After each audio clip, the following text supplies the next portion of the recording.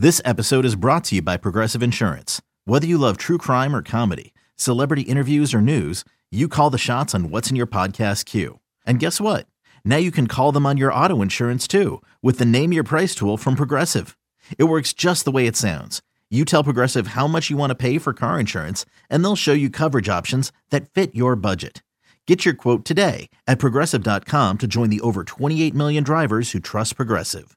Progressive Casualty Insurance Company and Affiliates.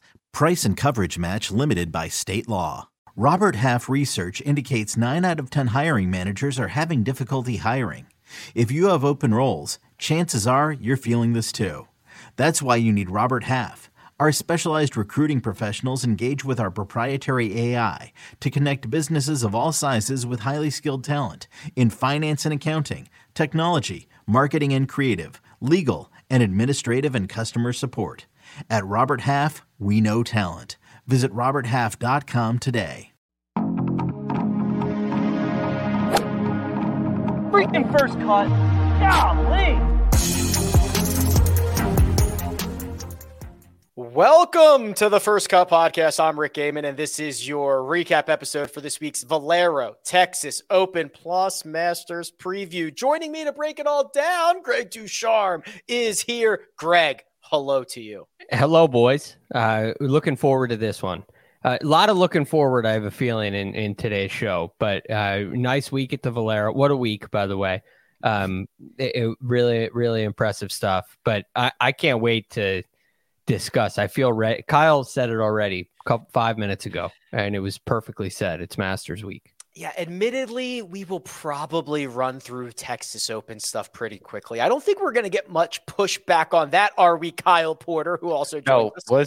Let's go to my best bets, or let's go to all my bets, and then that's our recap of San Antonio, and then we're on to Cincinnati. I mean, we're on to Augusta National. Here's Click Paul's comment in the chat. Just says Corey Connors won. Okay, on to the Masters, which is it is a shame that the second this putt drops, everyone's like, all right, it's been a lot of fun, you guys. See you next week. Okay, so some of that is just okay, so Corey Connors is a bad winner for this kind of thing because he's not Spieth to where you're like, oh my gosh, what does this mean, right?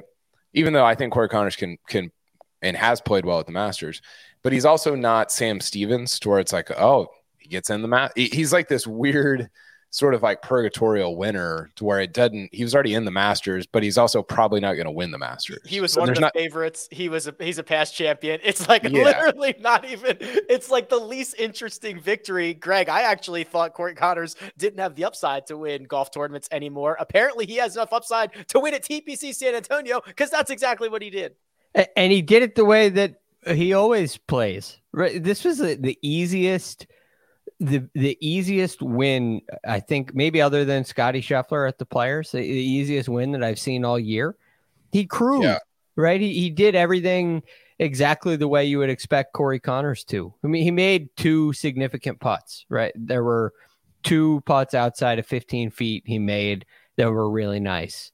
But other than that, it was pretty simple, pretty hitting it in the middle of the fairway a lot, hitting it on the green a lot. Even when he drove it into, quote unquote trouble, he just hit flush shots. They were just flush. It felt like on the broadcast, they were commenting on the sound every time he struck it, whether it was in a divot, whether it was in the rough, whether it was a tough lie or an easy lie. And the ball just ends up on the green. So he just made it look so easy, which is kind of the exact reason why we like to go with ball strikers here in general. In our preview stuff, we're hoping for this kind of performance.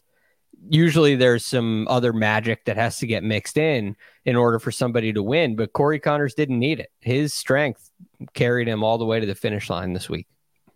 Bogey free 68 KP, clean card, gets his second. We were talking about this the other night, guys who had their first 2 wins at the same event that are not back-to-back years. Greg rattled off like 5 that were back-to-back years. I did see one other guy who had done it in not back-to-back years. Did you guys see not back? So Cage Lee is back to back. Matt Every's back to back. Yep. There's, I guess, apparently 3 others that Greg I don't think rattled off. 5. Justin Thomas, CIMB. Yeah, Greg got that one like immediately when I said it last night. That's a deep cut, man. That's sick. Save that for the trivia show. Somebody who won the same event, but not in consecutive years. So their first 2 PGA Tour events were the same event, but not in consecutive years. So Daniel Berger did it back-to-back at TPC Southwind. That's a good one. But I saw at least one other example. Even if you, I doubt you guys get it. Huh? I doubt you guys get it. I was gonna say, even if you gave me the tournament, I'm trying to just like run through tournaments in my head, and even with that. All right, I'll tell you this. Yeah. I'll tell you the tournament, and I'll tell you that this guy's only 2 PGA Tour wins. And okay. The tournament is now called the RSM Classic. Oh. That's but it wasn't called the RSM Classic for one of his. It was probably was it the McGladrys or whatever? Yeah. Who like kills there, Craig? I'm trying to think of the Sea Island Mafia guys. It's not a Sea Island Mafia guy. Charles Howell, Adam Svensson won it. Nope. He went to Kansas State. He's from Oklahoma. Oh my God. Robert Streb. Streb. Bob Streb. Yeah. Bobby Streb, the 2014 and 2020 RSM Classic / McGladry Classic winner, is only 2 PGA Tour victories. Honestly, wow. Like you could have said, this is no offense to Robert Streb, he's a good player. You could have said, does Robert Streb have any PGA Tour wins? And I would have not known the answer. He has 2. There you go. It is interesting. So I'll try to get us back on track here a little bit. Corey Connors and Greg, Kyle alluded to this, that he's had some strong play at the Masters. I'll tell you what, he has played 16 majors. He has 3 top 10 finishes. They are the last 3 years at the Masters. That is it. He doesn't have a top 10 in any other major. No. And the other thing is they've gotten consistently better, right? T10, T8, T6. Nice. I think they were all Ts. So that's kind of a cool trend. So T4 this year. T4 I guess mark him down for a T4 this year. It just has to be. His game suits the plays really nicely. You have a lot of opportunities to make birdies without having to hole, significant putts if you can drive it really well and hit long irons on the green. And that's what Corey Connors does. So it makes sense in a way. The big question for me with him heading into next week is, will he be able to?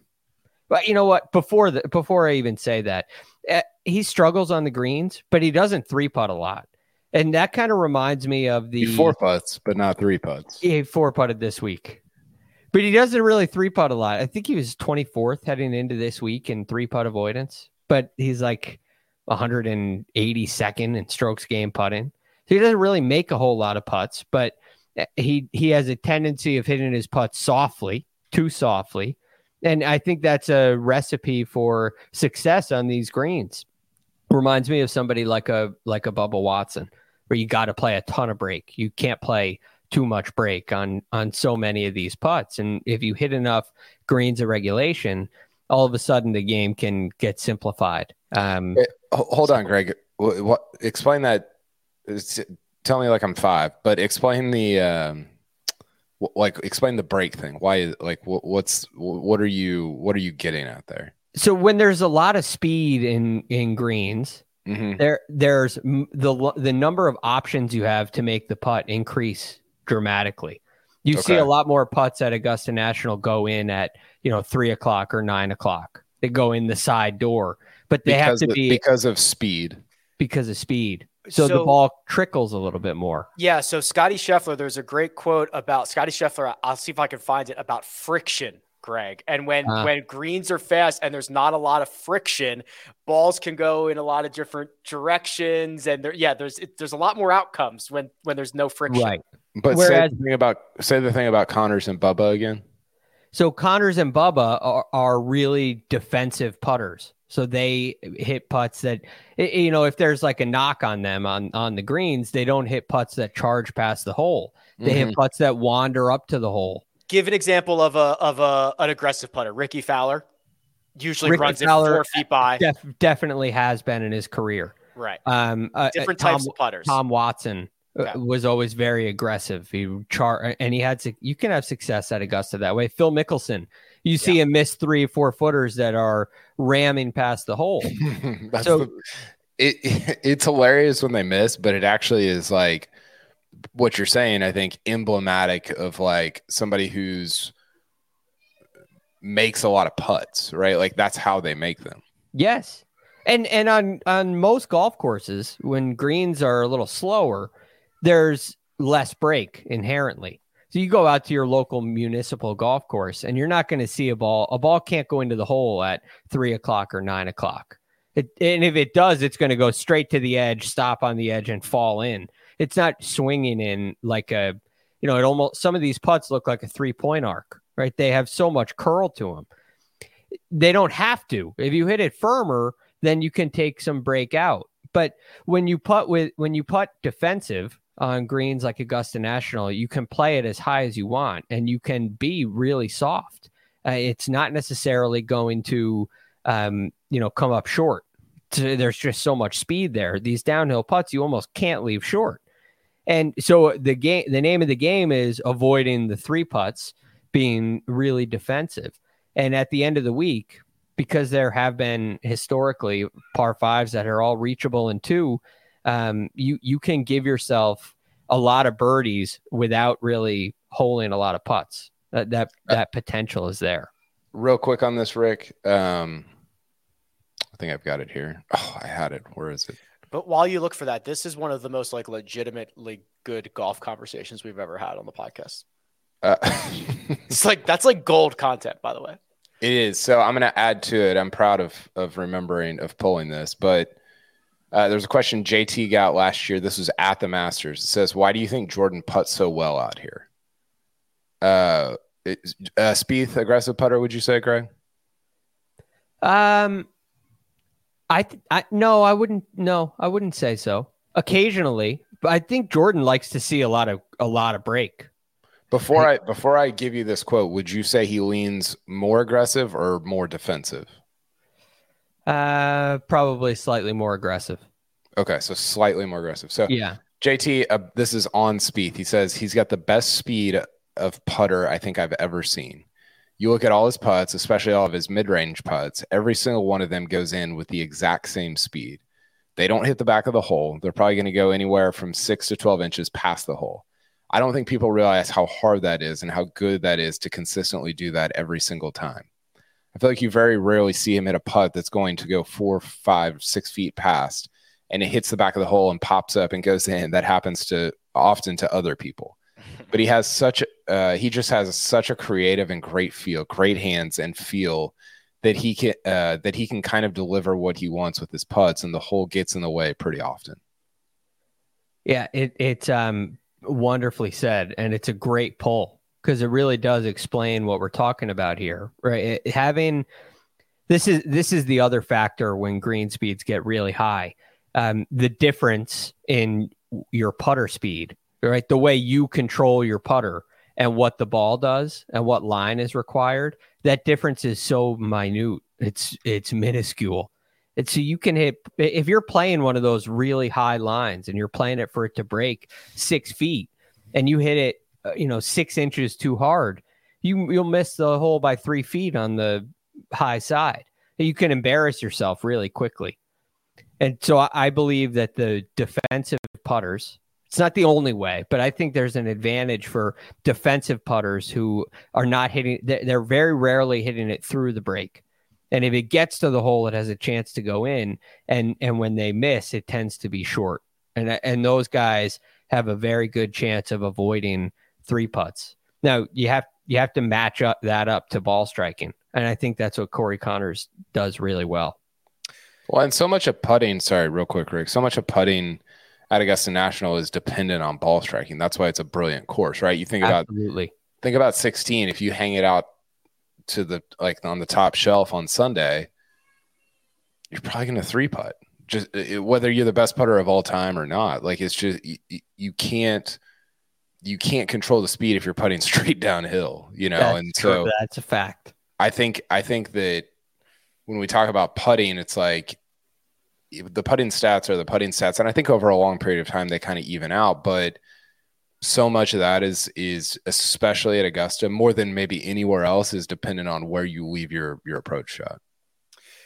Corey Connors, we love you. We're happy for you. I'm sure even you are fast forwarding through this portion of the show. Here's what we're going to do. Corey Connors finished at 15 under par. We're each going to pick one other name to talk about for like 30 seconds, and then we're going to move on. So, Greg, Sam Stevens, 1 shot back. Sam Ryder, Matt Kuchar, 2 shots back. Patrick Rogers entered the day with the lead, 1 over 73. He still eludes victory on the PGA Tour. He finished 4 shots back. Ches Reavie made a run. Lee Hodges, Benny On. Take a name and tell me what you think. I'll go Patrick Rogers because he played such wonderful golf through the week. Today was a tough day. And for Patrick Rogers, he just could not seem to control his distance. Every shot was seemingly long or short. And you expect to miss shots left and right all the time. But when you can get your distance right coming into these greens, all of a sudden, I mean, it's much like controlling your speed on the green. So you get your distance right with your ball striking, with your iron play, and you hit one on line, and it works out. And for Patrick Rogers today, he couldn't get the distances right. And I think that speaks a little bit to nerves. It speaks some to conditions for sure and club selections. But the comparison of his ball striking today to Corey Connors was night and day. And ultimately the difference. So I felt for Patrick Rogers. I thought he fought really hard, but just things started moving really quickly for him on the front 9, which was too bad. But I really hope this guy can get it done. I feel like he belongs in a Masters one day, especially with his amateur record. Well, I'd actually like to just stay here, Rick, because this is who I wanted to talk about also. Dan Rappaport brought this up on Twitter, and I agree with it. He's had an irreconcilable pro or amateur pro sort of career, because he was, what did he win, like 9 times in college, Craig? 11. Yeah, and Tiger and Maverick McNeely. Yes, and of course, and I don't like, you can't win 11 times and not, like, something had to have like broken along the way, right? Like you can't win that much and then just get out on the tour and not be able to win. I don't, and maybe you can, maybe that's like the Norman Zhang thing, but that seems more like mental than physical. I don't know. I would read a deep dive on Patrick Rogers. I was trying to find maybe list. Should do a deep dive on Patrick Rogers. Yeah, I was going to say you're uniquely qualified to do that. I was trying to find the all-time men's NCAA wins list, but I was pretty unsuccessful in finding it. So KP, he's the one thing. If I look at his numbers, and I did earlier this week on Friday because of what he did with his approach play. And, in the fantasy community, he draws some attention on various weeks, but his strengths would be his driving and his putting. Yeah. And his iron play has really lacked, which I think and I think we all likely agree to, at least to some extent, it's the most important aspect of winning. And he's never ranked inside the top 94 in strokes gain approach. Now, this week he gained 7 strokes in his first 2 rounds. So he just caught fire, but it doesn't seem to be consistent. And I'm not sure if that is an easier thing to have in college or if it's a less important thing to have in college. Could he have won in college with his length? Could he have won in college with his putter? It seems like on the PGA Tour you have to be a little more complete, and that would be the area I'd circle for him. Going into his pro career, this was his last 9 events in college. T8, T7, win, second, win, T15. Turns pro. Could it be confidence? Right, you're in college, you're running away with it, finishing like that. You get out on tour, and you feel like you're playing the same way, but it's T34 instead of T7. Yeah, I think that has to mess with you. He needs to go see Sam Burns. That was Burns' deal, right? Was driver putter. Yeah, and then he became a good iron player. He was like a top 20 approach player one year. Yeah, Burns or Roger? Burns was. Yeah, he got good. All right, I'm going to stop us there. We are going to recap our bets and one and done, and then we're going to do the thing. But first, we're going to take a quick break and hear a word from our partners.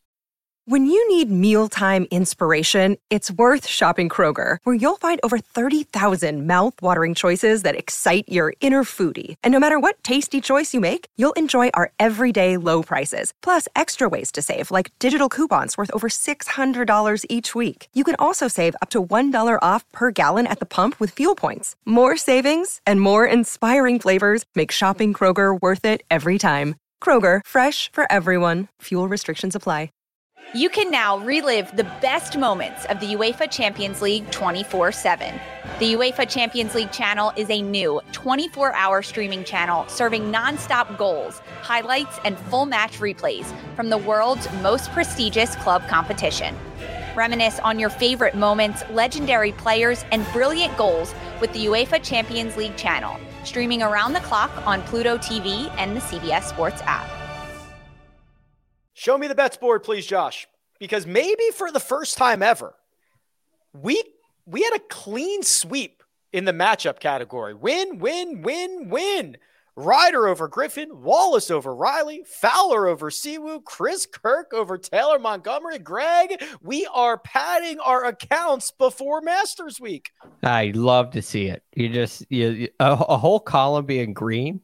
We know that it can't be green going across the board. You can't sweep it all, right? Kyle did everything he could this week. That's perfect, right? Kyle had a perfect week. Yes. So this is really nice, hitting all those matchups. It's the highest likelihood that you're going to hit, but it's hard to do, especially going 4 for 4. It's not an easy task. Well, 3 for 4 is about as good as you can do. And KP, you did just that. Fowler over Siwoo, Connors top 20, Connors to win. You are piling it up, my friend. Yeah, this was great, but me, an idiot, did all this and then didn't pick Corey Connors in the one and done. Yeah, no. At least nobody else did. And it was a Sung Jae thing from Honda, where I stared at it and I was like, everybody's gonna take Connors. I shouldn't do that here. I'm gonna try to get cute and take Ryan Fox, and I don't. It was just I don't know. I guess you should just take who you want to take. Take who you want to take. It's sound advice. I had Thomas Dietrich top 20, which if you just remove the 83 that he shot on Saturday and the 73 that he shot on Sunday, this was a perfect bet. 83 is tough. 83? He's trending though. From? He's trending. 83. Out in 42. He made three triples. Been there. Does he have any opportunity to make the Ryder Cup team, Rick? I mean, actually, yeah, probably. I don't know where he currently stands, but you know who's like currently on the Ryder Cup team is Jeremy Paul or Yannick Paul. I always confuse the two, but I think if Yannick Paul or Jeremy Paul from they're the twins. Am I? I'm pulling up these standings here. I'll pull it up. It's Yannick. Twins were the Hogard twins. There's another set. There's another set? Yeah. I can't keep up. Yannick's in 4th right now. It's Rory in European points. It's Rory, Rahm, Victor Perez, Yannick, Paul. So my take was if Yannick Paul can be fourth in points, then Thomas Dietrich can be fourth in points. How do you spell Yannick? Yannic. IK. Sorry, IK. Huh. Dietrich's 68th, by the way. So maybe I'm very wrong. He's 12th on the world points, though. Oh. Because he's been playing on the PGA Tour. Right. Yeah. That makes sense. Oh, okay. Yeah. So yes. I believe, despite that 83, I believe. Yeah, I mean, it needs like a win or something along the way. PGA Tour. The The bottom of the European Ryder Cup. I can't believe we're talking Ryder Cup. I mean, I can because I'm wearing the hat, but the bottom of the European Ryder Cup team, I think, is super interesting because the top 8 is going to be like, very chalk, like solid, really good. And then the bottom, depending on how the live stuff goes, you're like, I don't know. Like it could be Adrian Maronk. It could be Thomas Dietrich. It could be a lot of guys. I think that's going to be it could be the Hogarths. It's going to be really interesting. Patrick, who will not be joining us tonight, is the only winner of the best bets. He had Matt Wallace over Davis Riley. My Nick Taylor top Canadian did not win because Corey Connors won the golf tournament. Nikolai Højgaard, where did he finish? He finished one shot out of the top 20. Oh, boy. Yeah. He got special temporary status, by the way. It's great. I mean, I don't need him cutting his teeth anymore on the PGA Tour and then beating Tony Finau 6-5 in Rome, but good for him.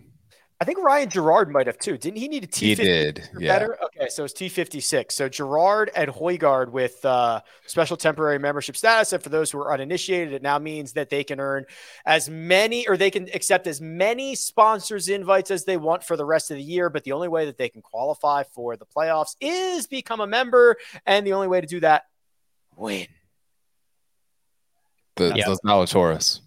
The Zalatoris, that is correct. That's he's the only reason I know that's the rule. One and done. Show me. We didn't do that great. Actually, I take that back. Fowler was good. Fowler shot something low on Sunday and got us 206,000, but that's the same number that Chris Kirk got. So if you had Fowler or Kirk, which was Mark, Rick, the fans, Sia, and Greg, 206,000. Kyle M had Siwoo, which got 36,000. Patrick had Siwoo, which got 36,000. And Kyle, you had Ryan Fox, you got $0. Yeah, again, not should have just gone all in on my actual bets and gone Corey Connors, but now I don't like. Where am I going to use Corey Connors? What am I saving him for? Maybe I've already used him. I might.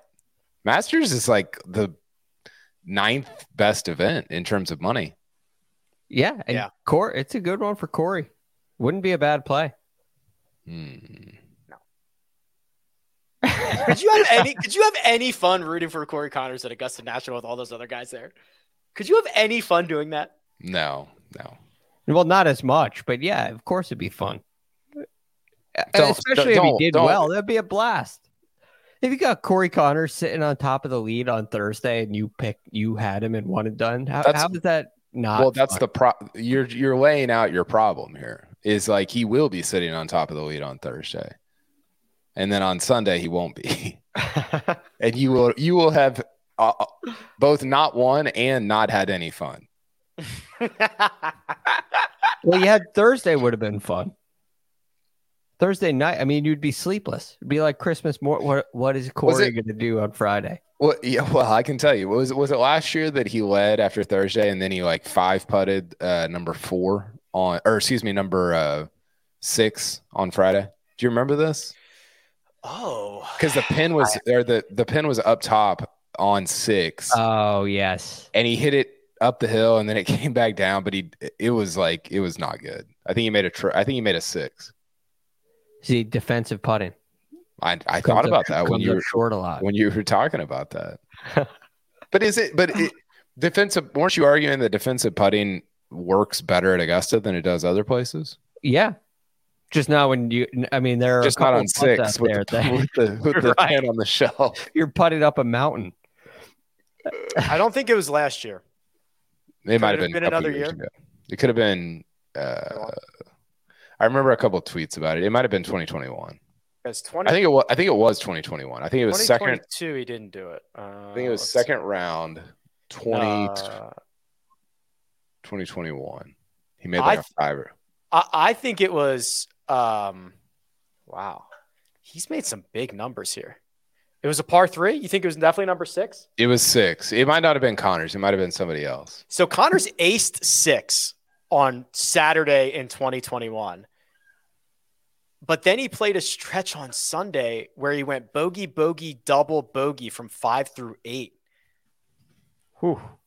Oh, boy. Somebody who had him in one and done was not having any fun. No fun. No. I'll see if I can find it. I don't know. All right. Actually, play somebody else. I actually don't really care anymore because we're going to do the master stuff. So, all right. Well, gentlemen, we are I'm going to get in trouble because the last break is too close to this break, but I'm at the point where I really don't care anymore. So we're going to take a quick break and hear a word from our partners. Survivor 46 is here, and so is On Fire, the only official Survivor podcast, and we have a twist this season. The winner of Survivor 45, Dee Valladares, will be joining us every week. We're going behind the scenes of the biggest moments, the how and the why things happen, and the strategy and analysis you can only get from someone like me, a Survivor winner. Listen to On Fire, the official Survivor podcast, wherever you get your podcasts. The wait is over. The Chi returns with new episodes on Paramount Plus. What brings you to the Chi? Opportunity. Everybody get down! Walk right up to the side. A new reign is coming to the South Side. Never should have sent a boy to do a woman's job. The Chi. New episodes May 10th. Visit ParamountPlus.com/The Chi to get a 50% discount off the Paramount Plus with Showtime annual plan. Offer ends July 14th. Subscription auto-renews. Restrictions apply. And we're back. Now, with the self-appointed power of Golf Czar, I'm officially going to do it. I'm going to declare it Masters Week. Masters Week is now open, and it is all we care about and focus on, except for side Ryder Cup conversations. That's all part of it. Everyone fair? Okay. Let's start with the Big Cat. KP, Big Cat was at Augusta National on Sunday night, and he did the thing that he did in 2019, didn't he? Describe to the people what he did.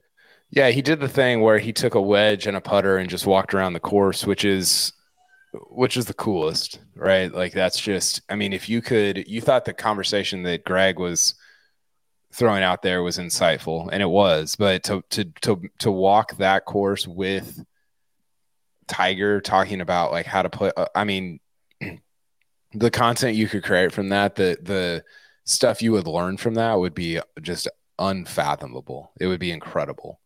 So yeah, he walked around, I think it was the first 9 on Sunday evening. And, it's honestly, Rick, it's been nice that there's not been any like, is Tiger going to play? Like, it's just like Tiger's going to play. He's not going to win. We can just enjoy it for what it is and, just kind of move on to the tournament. Imagine the juice and the swag that you have, Greg, where if you are allowed to play Augusta National, you say, I'll just take a couple of wedges and a putter out there and walk around 9 instead of just like looping through as many times as possible until it gets dark. That is some unbelievable restraint. Yeah, it's a good thought, but he's gotten plenty of rounds in over the years and very memorable rounds. I wonder, you play sports growing up and you play them competitively, and then you get into the men's league thing. And is it the same, right? Do you play at that level where all of a sudden you're no longer competing for whatever you were competing for before? I wonder if Tiger, when he's at Augusta National, kind of feels that way. Like, I'm here. This is business. I'm here to win the green jacket, not to experience the golf course the way that we all think you would. So I just wonder if that's kind of going through his mind. He definitely is looking to get ready, definitely monitoring the body and his health and the ability to walk that golf course. There's no question about it. And I think it's really smart because that area on and around the greens when he got tired last year on Friday, and the ball striking left him a little bit, he wasn't able to manage some of those shots that I think he would have in the past. And he struggled with some of the long putts, some of the more simple chip shots, at least shots with green to work with and stuff like that. So I think it's good that he's focusing in on that touch. I think the Tigers Sunday night before major thing has become one of my favorite things because it's he does it at Augusta. He did it at the Open last year. He did it Saturday night and Sunday night the week before the Open at St. Andrews, and like half the town was out there watching. And it's just this like sort of I don't know. He's obviously preparing for the tournament, but if you're realistic, you don't really think like, oh, Tiger really could like win this week. I don't think anybody that's like seriously realistic thinks that. I'll regret saying that probably for sure, but we've already clipped it. Yeah. But it's like this, it's like this in between of like preparing for the tournament, but also like just sort of soaking up everything about being, I mean, remember that quote he had where he was like, I just liked laying in my backyard in the grass, just hearing the birds chirp. Mm-hmm. And you're like, holy crap, man. Like that's pretty intense, you know? And, you know, it's different at Augusta where people can't walk around with him like they did at St. Andrews, but just the idea of it, I think it's really cool, even beyond like just this year's tournament. Where do we, if we were ranking storylines, where would Tiger rank? Which is crazy because the answer is almost exclusively one, but we've got Phil/Liv. Hold on. Are you ranking them based on like public interest or what? Something more immeasurable, like my interest? No, like how much oxygen will be spent on them this week. Okay. So keep going. Phil/Liv, Rory for the career Grand Slam, Scotty going back to back, Tiger Woods, anything else you can come up with. Hole number 13, of course, changes to number 13. Yeah. So how do these rank? Cam back. Part of Liv, I guess. Mm-hmm. I think Tiger is. It's really hard because, you know, he's just such a like the interest around him. It's like I could write only Tiger stuff this week, and our traffic would be better than if I wrote anything else. Right. Even if he finishes like 43. So it's hard to like separate out. But I think he's going to make the cut and finish T30. So I would say, I don't know, like 6th or 5th, 4th. What do you think, Greg? I mean, because that's crazy because it should almost be exclusively one. Yeah, I had it in 4th. I actually wrote a list of my top storylines, and I had Rory as the top storyline. I think with his form coming in, what he's done this year, the performance at the match play, I think these things, it's his 9th attempt at a career Grand Slam. I know. And I think he's playing well enough where it's safe to assume he'll be in the conversation, which gives him the whole week of airtime on the broadcast. So I think that's a pretty big one. I think before the event, the Liv one will probably generate a lot of attention and talk. But I think once Thursday comes around, that will slow down dramatically. You don't know unless one of them is, winning, right? Then that probably vaults to number one. If DJ's leading the Masters, the conversation isn't really about DJ, right? Well, because I think what's going to happen, and I've got, I'll read you my storylines here in a second, but I think what's going to happen, Rick apparently went to prepare for his Masters fantasy stuff, but I think what's going to happen is you're going to get, if Liv guys get in the mix, there's a disconnect between what fans and we care about versus like what players care about. Dustin Johnson doesn't really care that like it's going to be a Liv versus the PGA Tour storyline. He just wants to win the Masters, right? Absolutely. And so, but I do think it's, and we were talking about this. Rick and I were talking about this the other day. there's such a Augusta, or maybe it was on Tuesday. Augusta is such the place for like a State of the Union for like the future of golf type thing that it becomes a prism through which you see the PGA Tour live thing. Maybe the most clearly that we'll see it all year, or not clearly, but like it'll be the most prominent that it is all year, which I'm glad for. I don't want it to be a thing all year, and I don't think it will be after this, but it definitely will be this week. Right. Well, this is a rare opportunity where you see them all playing together and competing. And we don't know where the state of their games are right now. And this gives you some instance, right? This is ultimately the purpose. It's what the live fights are about, right? It's what the court cases are about. These guys want to be able to play in the majors. They want to get official world golf rankings to be able to play in the Masters. You could argue that, the official world golf rankings battle is only about the Masters.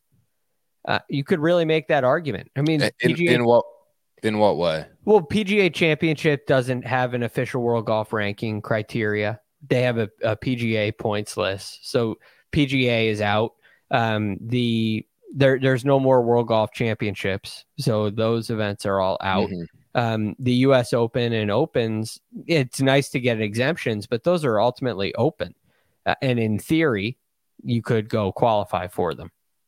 I'm sure those are a part of the story too. But the only avenue to get in, if you're someone on live, is official world golf rankings. It's the centerpiece of their battle for OWGR points, in my opinion. I'm really interested, Greg. This is maybe too deep in the weeds. I'm extremely interested in Fred Ridley's thoughts on the OWGR when he speaks on Wednesday. And I'm interested. I'm actually interested. I mean, the chairman's press conference is always interesting because Augusta National has so much power, and because, again, it's State of the Union type stuff. But man, there's a lot of stuff this year that's going to be really fascinating from Ridley, and it's the extension of 13. It's the ball. It's live. It's the OWGR. I mean, there's just so much there. By the way, you guys will appreciate this. We had our family Masters draft on Thursday, and my wife doesn't follow. She clearly doesn't listen to us or read anything I write, but she was like writing for live to get OWGR points. She was like, they won't give them points. And I was like, you are speaking about things that you don't understand, which went well, I'm sure it did. As it does with a spouse. And she was like, you're wrong about this. I was like, you don't know what you're talking about. And so we're all of a sudden arguing in front of the kids about something that she doesn't know anything about, and I am very passionate about. And the kids are like, can we just do the draft? And I was like, how did I end up in this place in my life? I saw that she drafted 5 live golfers. She is a troll. That's like a sleeper cell. She's an undercover agent.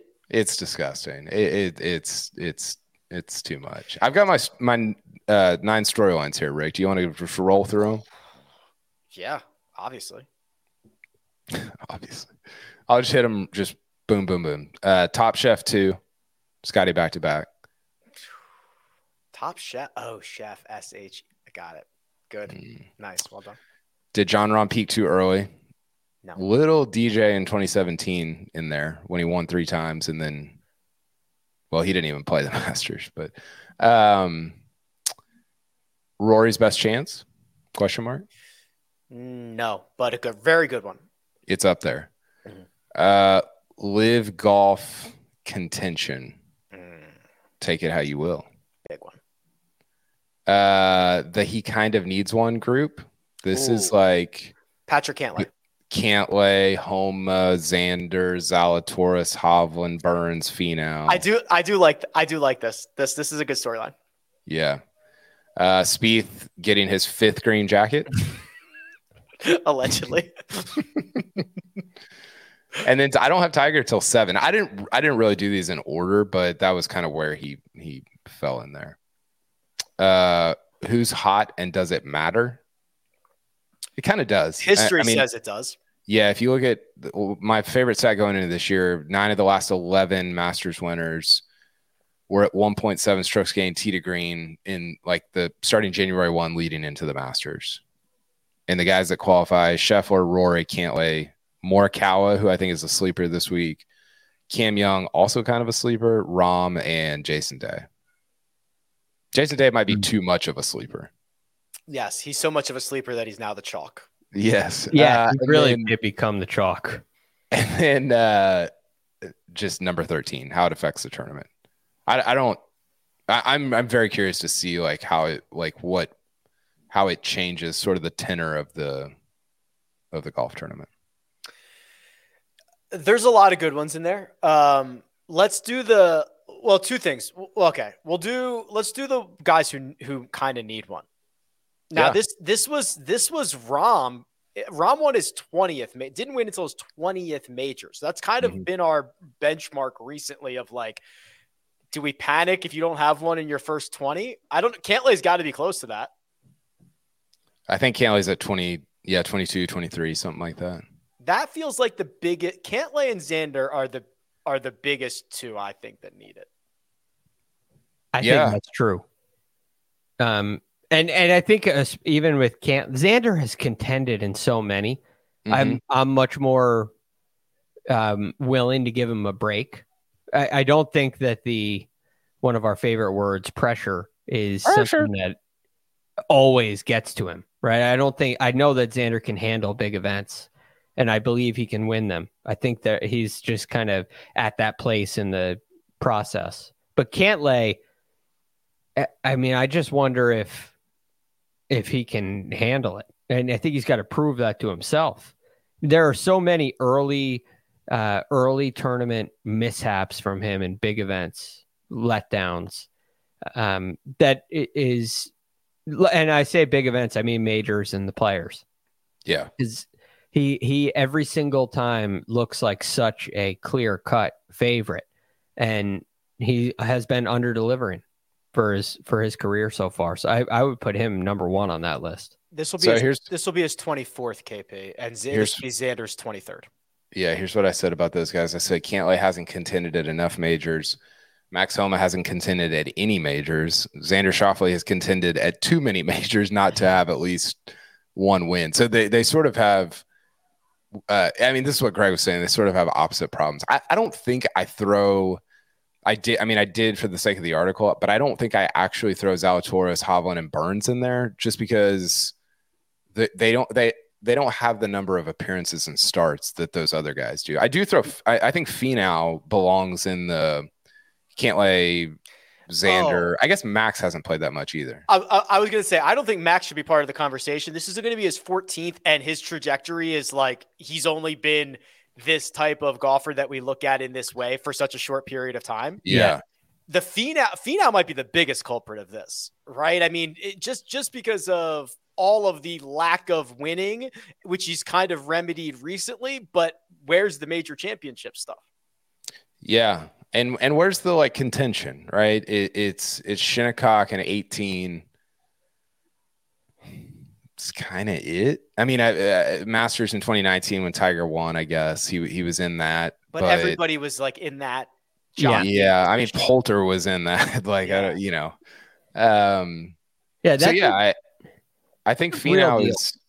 I think, and the thing about this is, it's not like I don't think what I'm saying is, oh, dude, you suck. Like you got to win it. What I'm really saying is, your career has been so good that it needs to be represented by the fact that you won a major championship. Right. I mean, it's a little bit, I don't think Finau's as good as Adam Scott was, but if Adam Scott didn't have a major, like think about if that putt doesn't go in on 10 and Angel Cabrera has 2 Masters instead of Adam Scott having one, you would look at Adam Scott's career and be like, man, like how good he was is not, or the number of majors he has is not emblematic of how good he was. And that's a little bit how it's not as much how I feel about Finau, but that's a little bit of, I think, what we're all getting at with the Finau, Cantlay, Xander stuff. Well, you're not putting, I'm just saying this guy's name because we talked about him earlier, but Robert Streb isn't in this conversation, right? No. Because he hasn't, his career and majors don't really connect. That's not how Robert Streb is judged. But Tony Finau certainly is, right? He's a world-class player. It's the difference.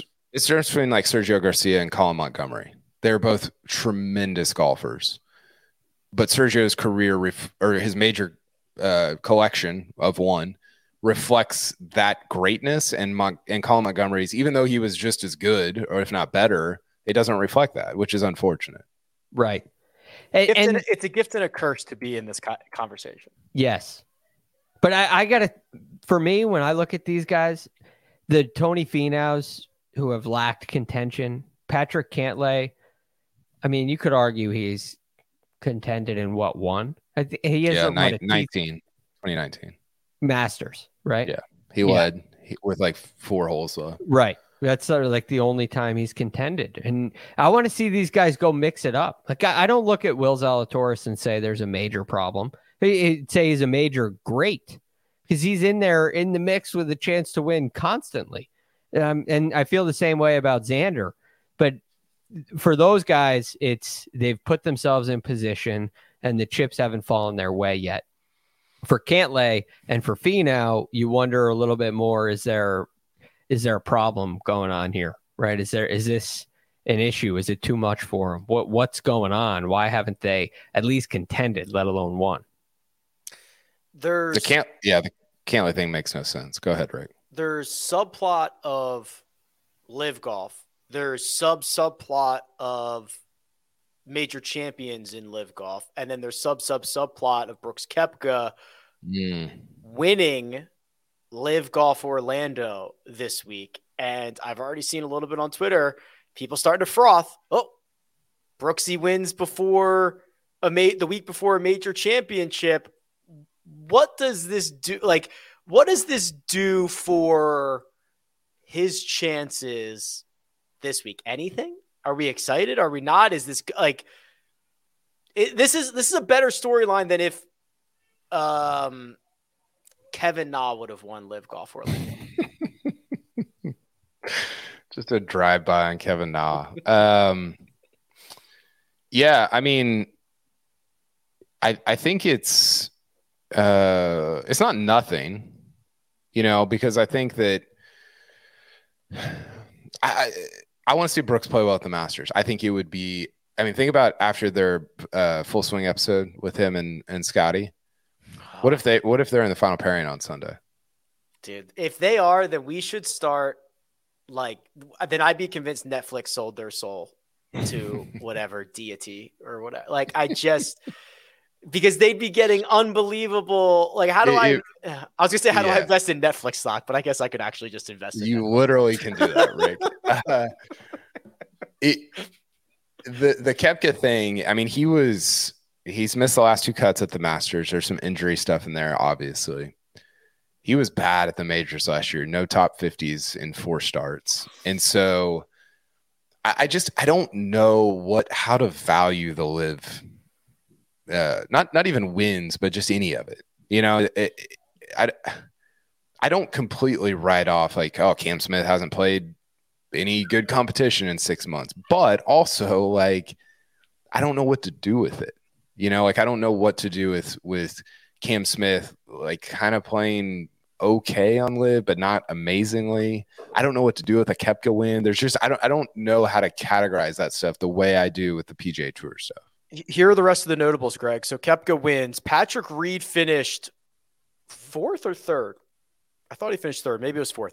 DJ 7th. Bryson 17th. Cam Smith 29th.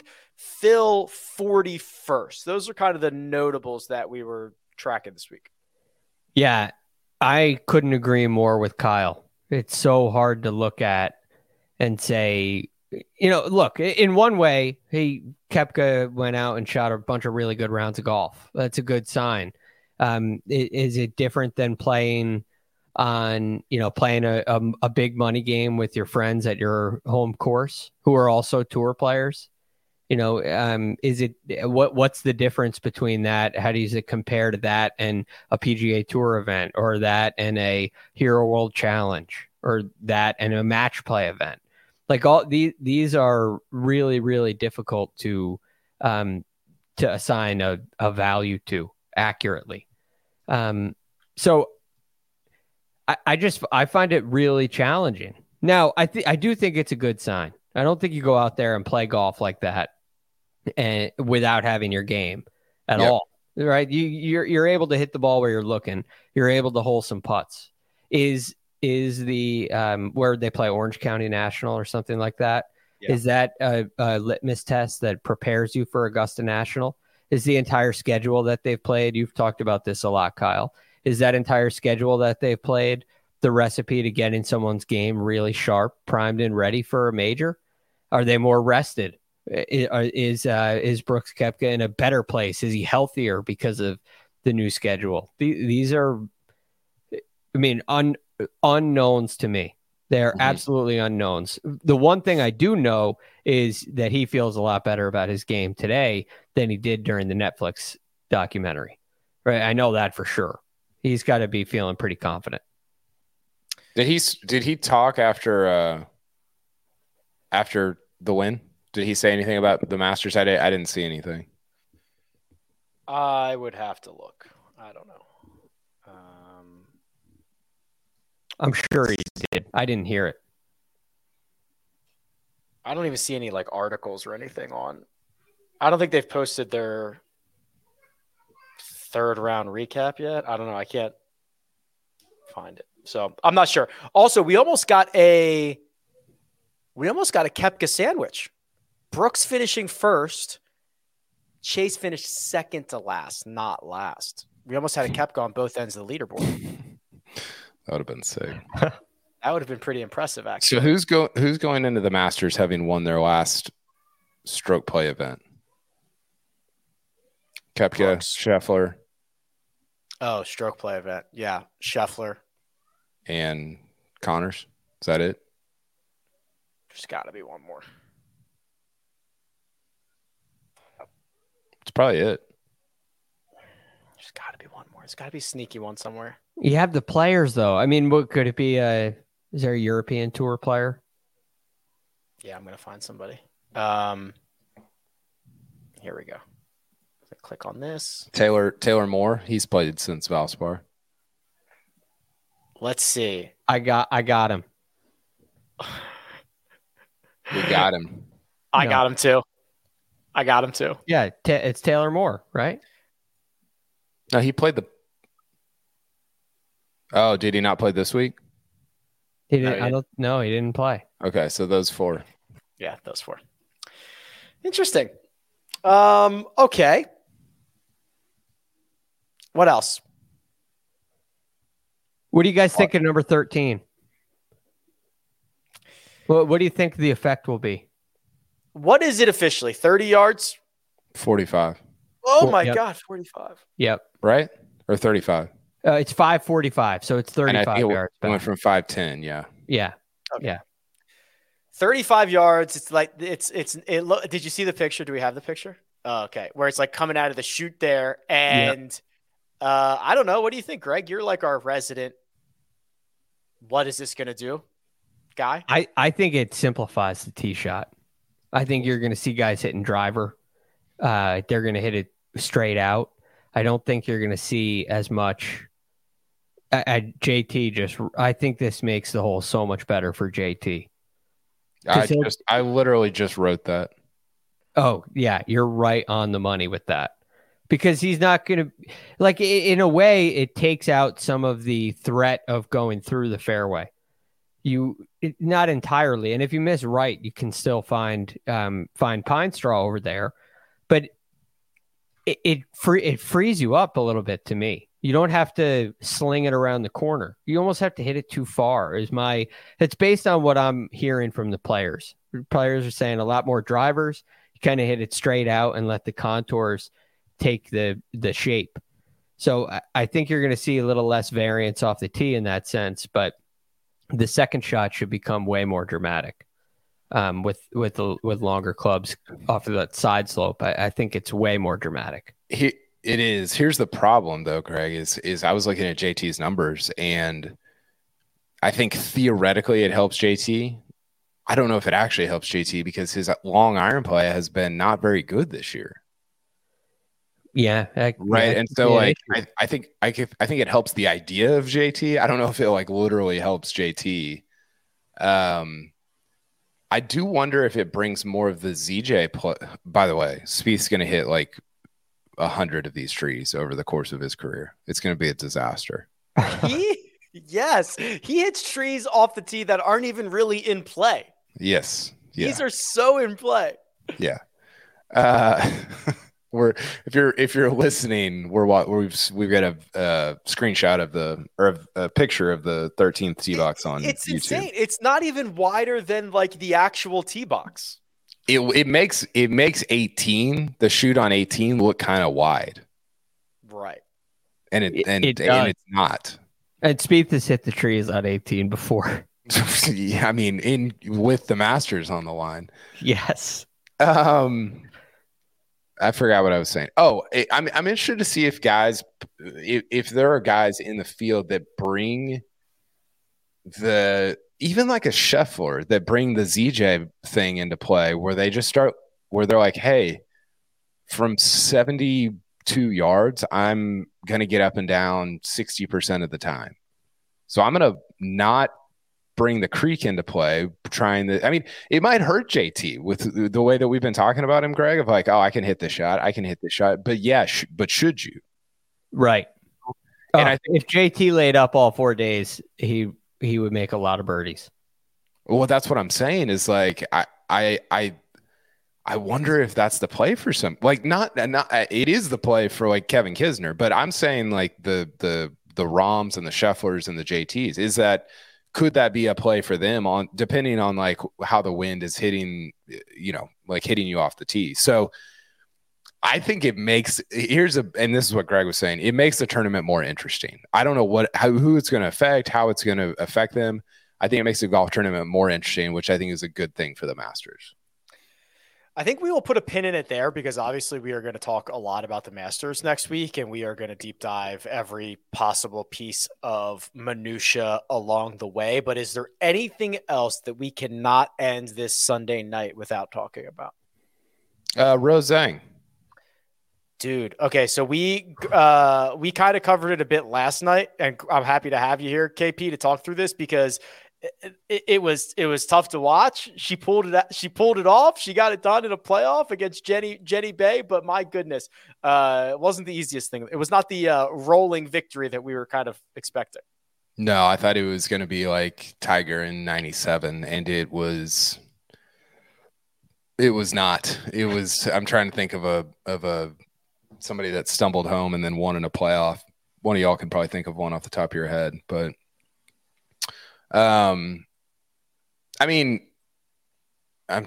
shot that Jenny Tiger in 05 bogeyed 17 and 18. Yeah, great call. The shot that Jenny Bay hit on 17 was absolutely disgusting to like 4 inches. Mm-hmm. I'm trying to think of what happened. Zhang's decision on 15, obviously, in retrospect, not great. She just, I don't know. It's interesting because she was so good the first 2 days. We talked about it, Rick. She gained 8.75 strokes, 7 strokes. I mean, this is on like the best players in the world, essentially, in her world. And then she just gets to Augusta, and it almost made me feel like there was that. I mean, it gets over talked about, but just this sort of like aura, like I think Rory's gone through this of just like it's in it. It just, there's stuff in his head, and it's just, there's something about being there. And especially when you go from Champions Retreat to Augusta, you're like, well, this is completely different. Like it's very, it's very strange, and it's just like kind of odd. And that had to like kind of be, especially having a big lead, that had to be in her head a little bit. The Champions Retreat aspect is so fascinating about that tournament. Because you think about Rory in 2011 builds a big lead playing all the same holes, right? Yeah. He's handled Augusta National for 3.5 days so well. And that's why it looks like such a sure thing. But you handle Champions Retreat so well for 2 days. And then you go to Augusta National, a place you've never broken 74, I think was her her best ever. That's a completely new element to the challenge. And so I'm not, maybe the golf course just doesn't fit her eye. There's a very real possibility of that. It's kind of the last thing for her amateur, the last box to check for in a way. So there was a lot on the line, and it was kind of agonizing to watch, as we talked about last night, Rick. It was just because you could see what was happening and you couldn't believe it. This 5-shot lead is just slowly just bleeding away. But very normal sports stuff, by the way, to play the first 2/3 of a sporting event at one arena and the last third. I mean, imagine taking the women's Final Four to a different arena for the fourth quarter. So sick. That's a different size. Yeah, that's the court's a different size. Yeah, it's so good. I will say, I miss Daniel Berger, by the way. We're not going to have Daniel Berger. Closest without going over. Number of days since Daniel Berger last played golf.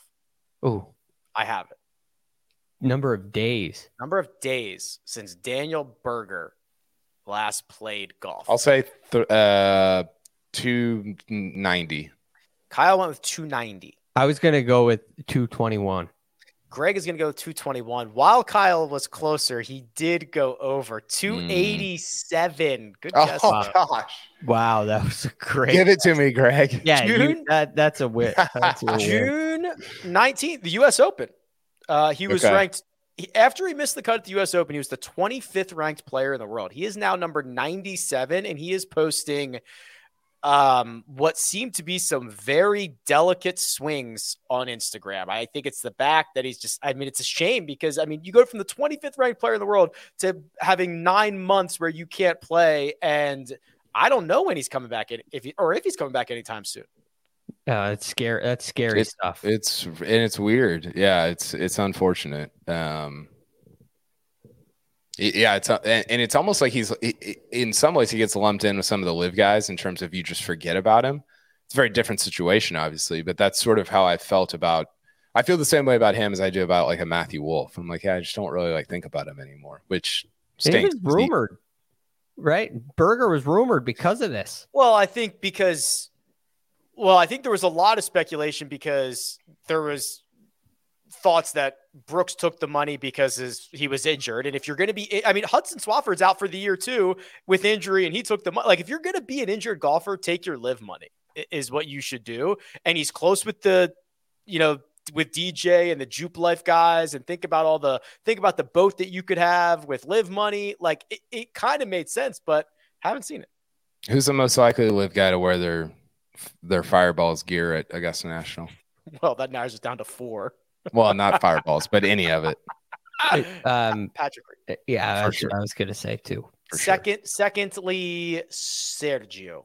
I think it kind of is. I kind of feel that too, which I don't know. Like, I think he values being a passion, like a winner, and that might work against it. But I think he kind of enjoys being just like the antagonist, the bull in the china shop. It'll be a classy, he'll wear like a pullover and then like a blacked out Fireballs logo or something like that. Phil with the master. It'd be like the reverse of what Phil did at the first live event. Yeah. It's going to be like a subtle thing, but I think he'll wear it. I'm bummed that Phil's not, they didn't roll him out for a presser. Yeah. No live guys on the press schedule, right? Cam. Oh, what day is that? Tomorrow, Monday afternoon. When are you going? Tomorrow, Monday after, I'll be in the air when he's speaking. Boots on the ground. You love to see it. You do. I'm very excited. Can't wait. It's always a great week. Feel great about my family draft. Did you practice your stance, by the way?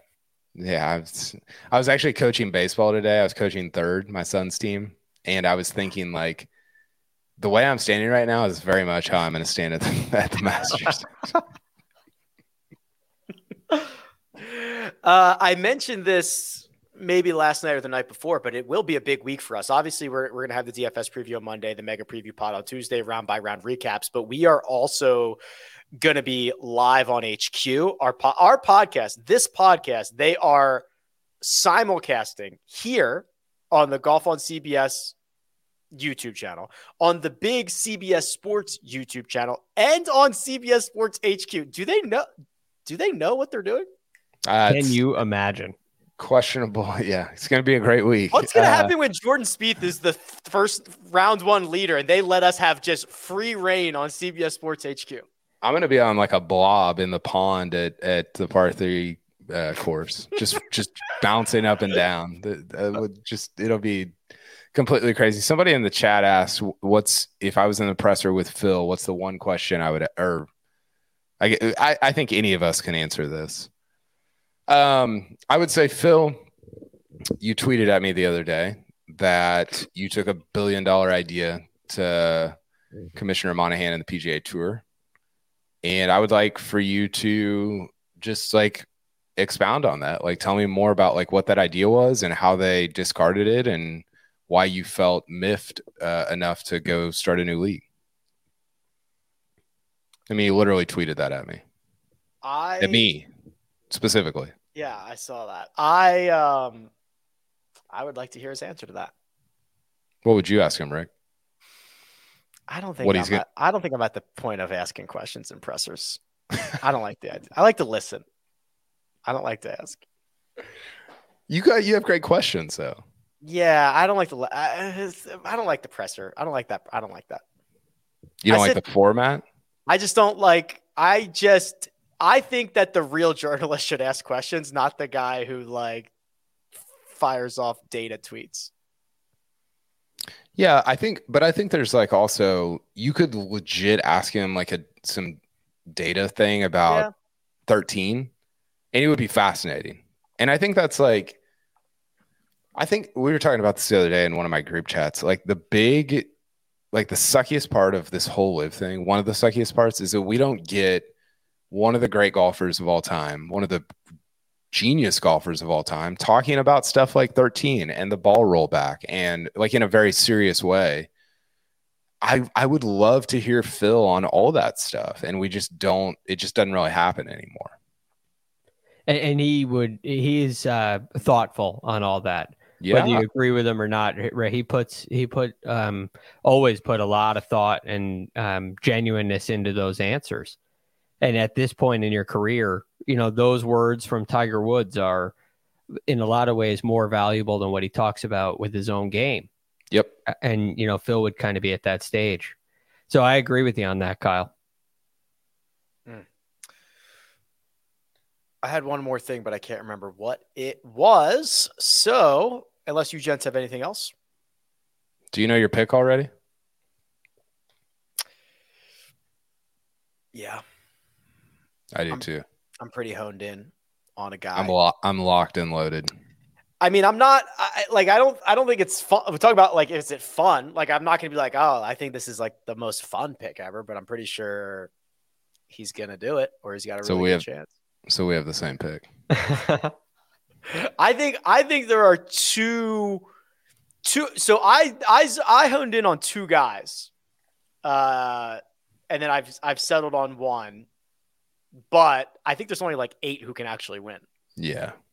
I'm not gonna find a 75-1. Like, it's not gonna be that guy. No. It's gonna be a big boy. Yeah. Like, you gonna go beat Scheffler this week? Exactly. Is Robert Streb gonna beat Scheffler? He's probably not, because he's not in the tournament. But and maybe we do this every time when it actually does happen. But is it a Danny Willett week? It's so hard to imagine. The Danny Willett week was barely a Danny Willett week, right? It shouldn't have been a Danny Willett week. The Masters does disproportionately create this, though. The Schwartzel, the Willett. I'm trying to think of another one. The Tiger thing was weird. He didn't even like play that well, And so I think more than other places, it does have a way of kind of melting the leaders in ways that you don't get at a even like an Oakmont or a Shinnecock. Do you know your pick, Greg? Great. No, I don't intentionally, but I'm going to really start looking into it. I'm going in to all. It's a good time to do tomorrow. so. Yeah.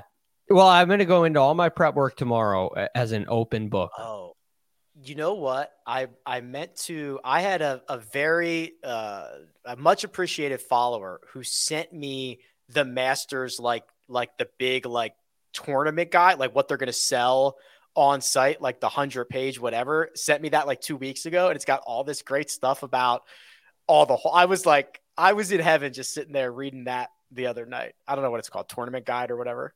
It's beautiful. Yeah. Fantastic. He also sent me the Super Bowl one where the Chiefs beat the Eagles. And I think that was a troll, but I appreciated the Masters one as well. He made up for it. Yeah, exactly. Big week on tap. Please support it, right? So when we're on CBS Sports HQ, like, I don't know, tweet at them, be like, oh, this is amazing. I love golf stuff on CBS Sports HQ, First Cut Pod, yada, yada, yada. All that fun stuff, because then they'll let us do it more frequently. And I think that'll do it. Producer Josh does all the hard work behind the scenes. Greg Ducharme available on Twitter at The Real GFD. Kyle Porter will be Augusta bound shortly at Kyle Porter CBS. You can find me at Rick Run Good. This has been The First Cut. We'll catch you next time.